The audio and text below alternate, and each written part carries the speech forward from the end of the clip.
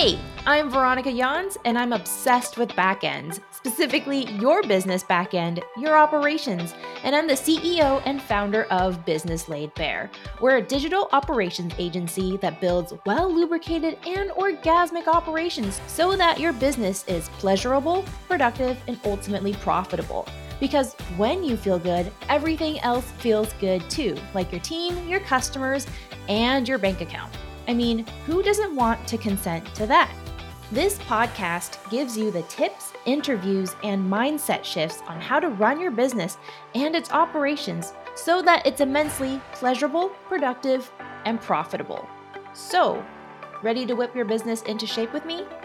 Let's get it on.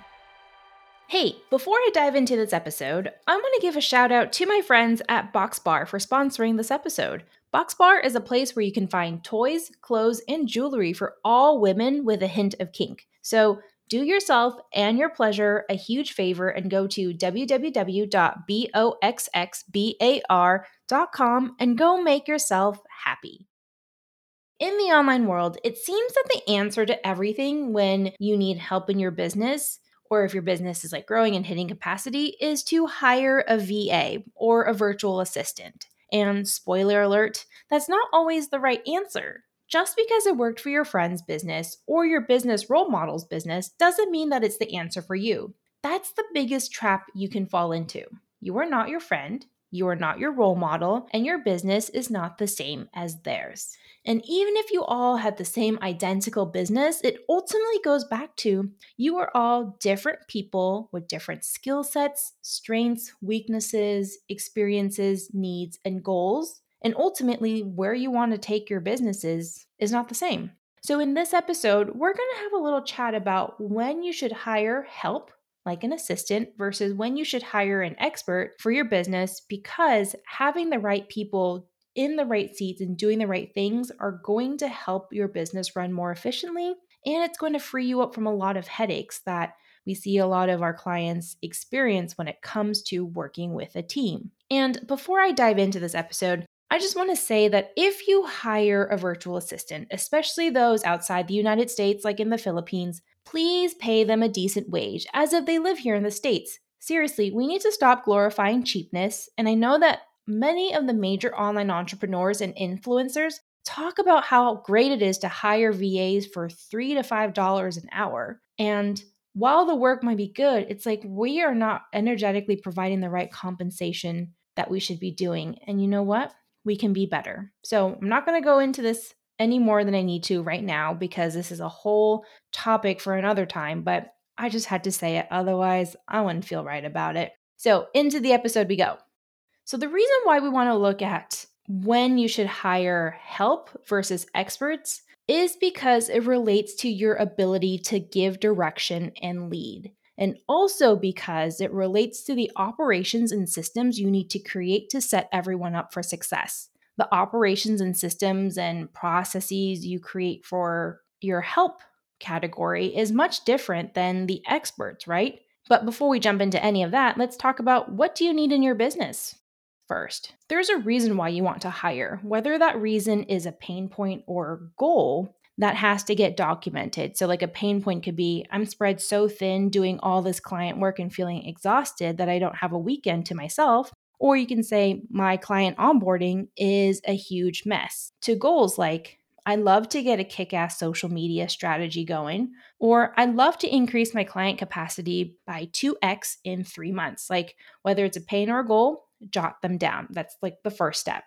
Number 2, now look at yourself and your team. How does this goal or pain point relate to your skill set or your team's expertise and skill set? If your expertise is in design and you need help with creating operations, and hopefully orgasmic operations at that, to run your business more efficiently, then you are not the expert, right? Because you are an expert at design. Or if you're like a visionary type of person with big ideas and big picture ideas and what forward thinking things you want to implement into your business down the line, and you know the operations are not your thing even though they're needed, you're also not the expert. And I know it sounds really obvious when I say this, but here it goes anyways. When you're not an expert, that's when you need to hire a person who's an expert in the subject matter that you need to hire for. Because if you don't, it's like the blindfolded leading the blindfolded.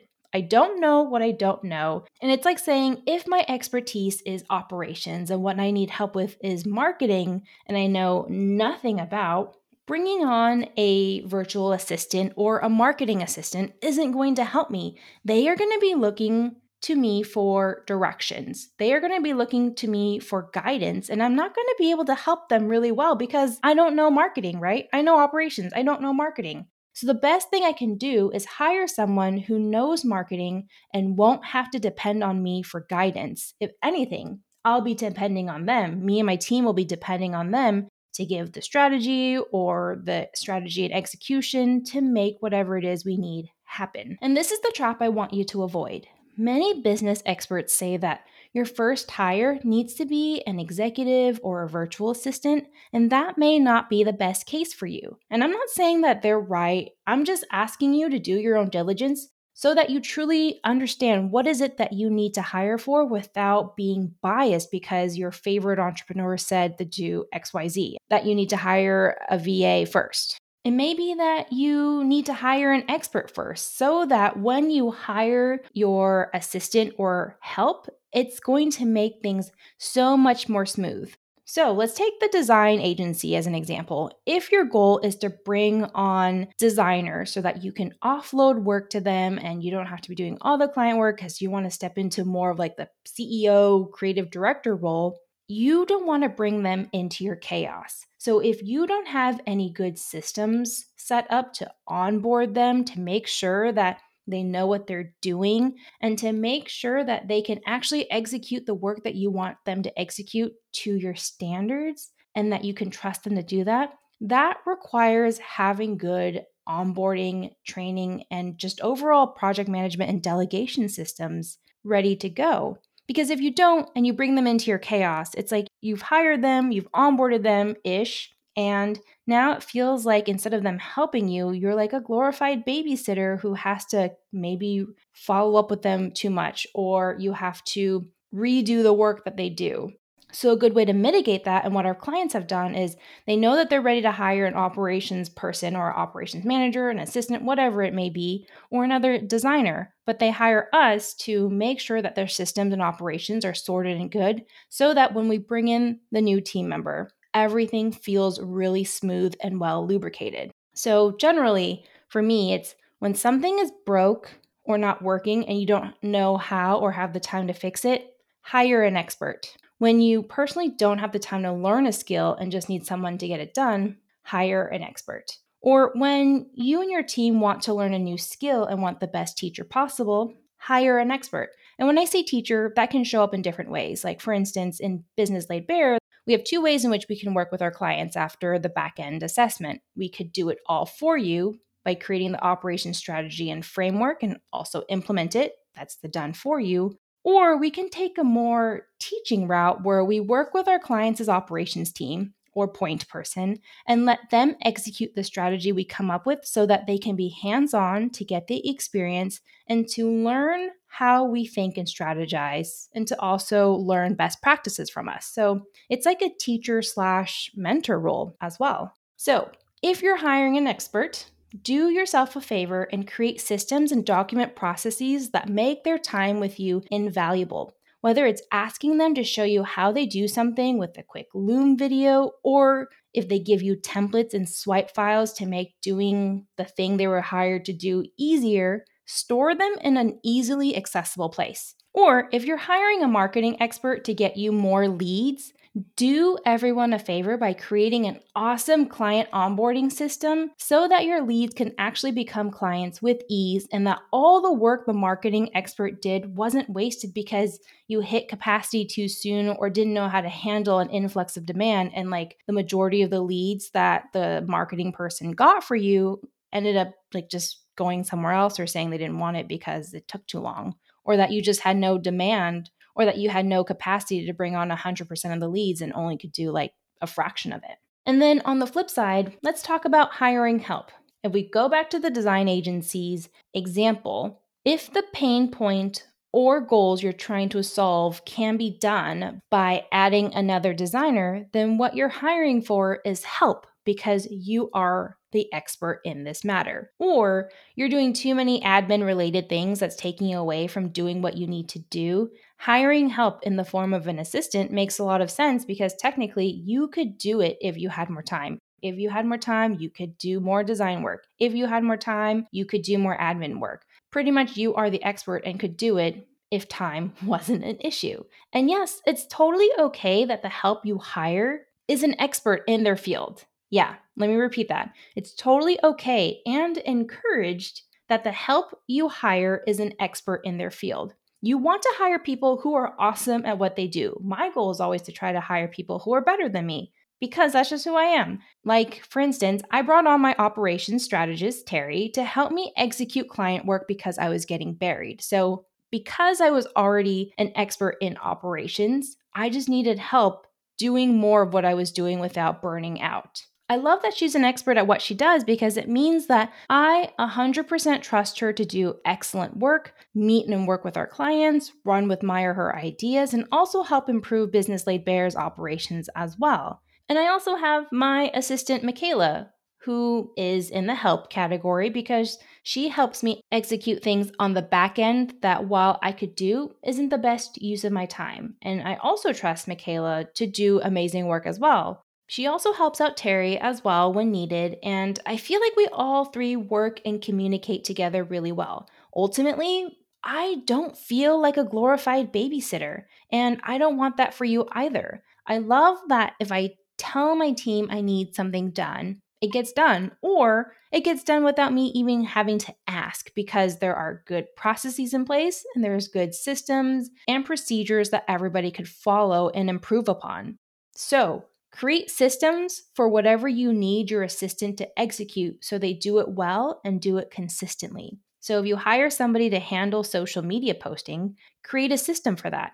Give them all they need to succeed. And if you're like, what's a system again? Our definition is the collection of people, processes, and tools working together to achieve a specific result or goal repeatedly. So if we go back to social media posting, like write down the tools and apps that you use. Write down the process from A to Z of how a post gets created and scheduled. Or record a Loom video. Record a video and have your assistant turn it into a checklist later. But create something so that things get done the way you want to. And put this all somewhere that everyone can easily access if they need because your social media assistant could leave, or you can bring on 2 more social media assistants to help your current social media assistant. So you don't have to become a broken record and keep training them if that process is already there. And you can empower your first social media assistant to train the new ones so that it's not all on you whether or not your business succeeds or not, and you get to do what you do best.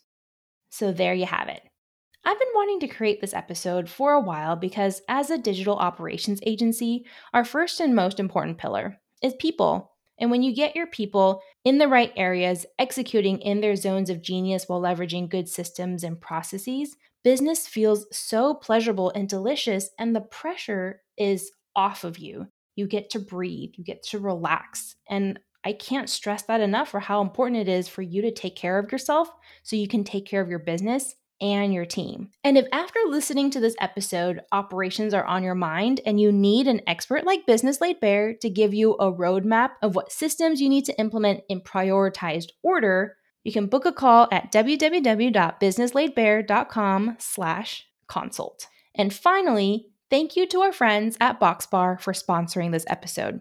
Toys, clothes, and jewelry for all women with a hint of kink? Yes, please. Go to www.boxxbar.com. I'll see you all in the next episode.